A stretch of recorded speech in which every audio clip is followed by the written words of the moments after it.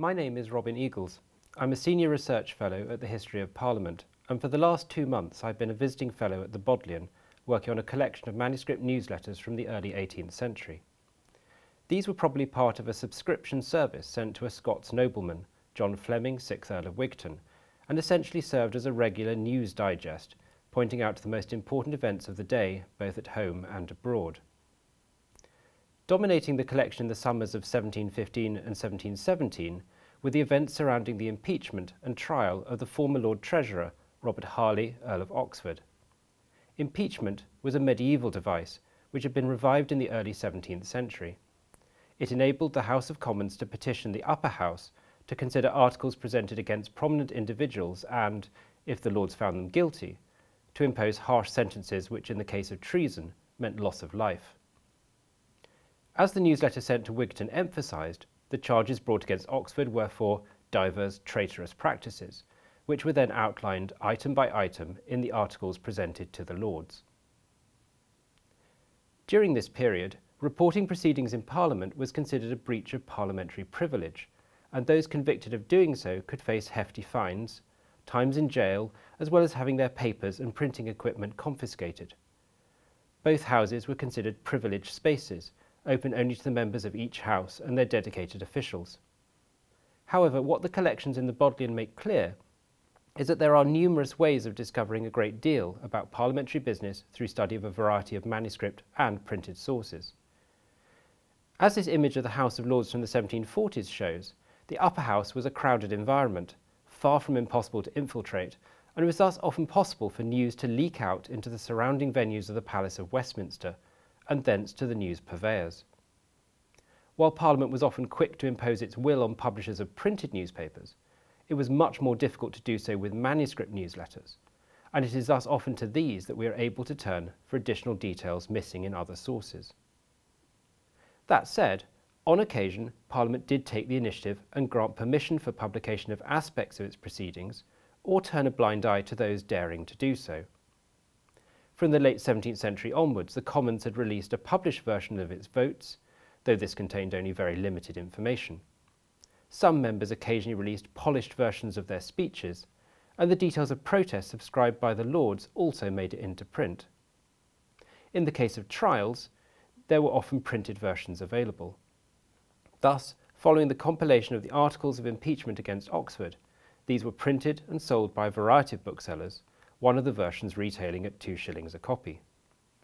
Unlike in the case of debates within the chambers, trials were considered public events, and it may have been because of this that it was thought more appropriate that the public might be able to read for themselves the charges brought against state prisoners.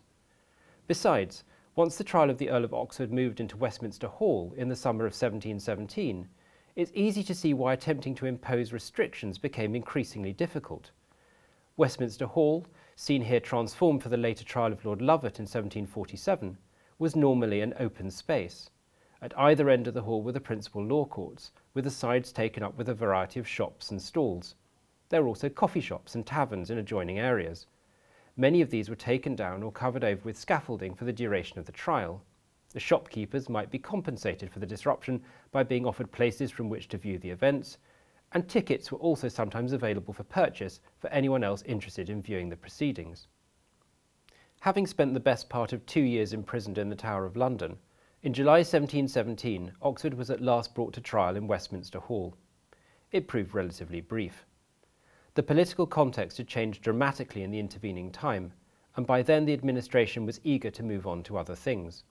The Lords thus took the opportunity of the Commons not being ready to proceed and dismissed the case against him. They then took the initiative and had official trial proceedings published. The owner of the copy of these proceedings held by the Bodleian took the trouble to annotate the list of lords and bishops voting to acquit, marking several of the names with crosses, one of them with an additional mark, the meaning of which is unclear. Why these particular individuals were picked out is not certain. Some, like Lord Lansdowne and Lord Northam Grey, were thought to be favourable to a Jacobite restoration, but that is certainly not true of all of them. What is clear, though, is that this copy was studied with interest by an informed reader for whom the list of those voting to release their former colleague was a matter of significance. The manuscript news accounts further enhance our understanding of how the events unfolded.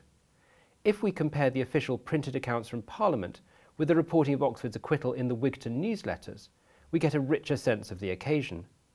The official proceedings contain some useful details, noting, for instance, a late rearrangement of seating so that the presiding officer, the Lord High Steward, could see and hear better.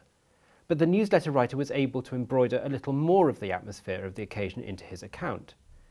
Here then Oxford was not simply acquitted, but when the verdict was reached, 3 huzzas rang out around the court.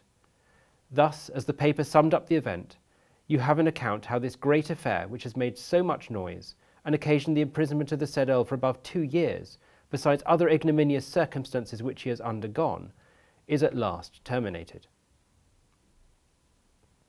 Some days later, the printed newspaper, The Postboy, carried the story of the King buying Oxford's residence in St James's for the substantial sum of £7,500.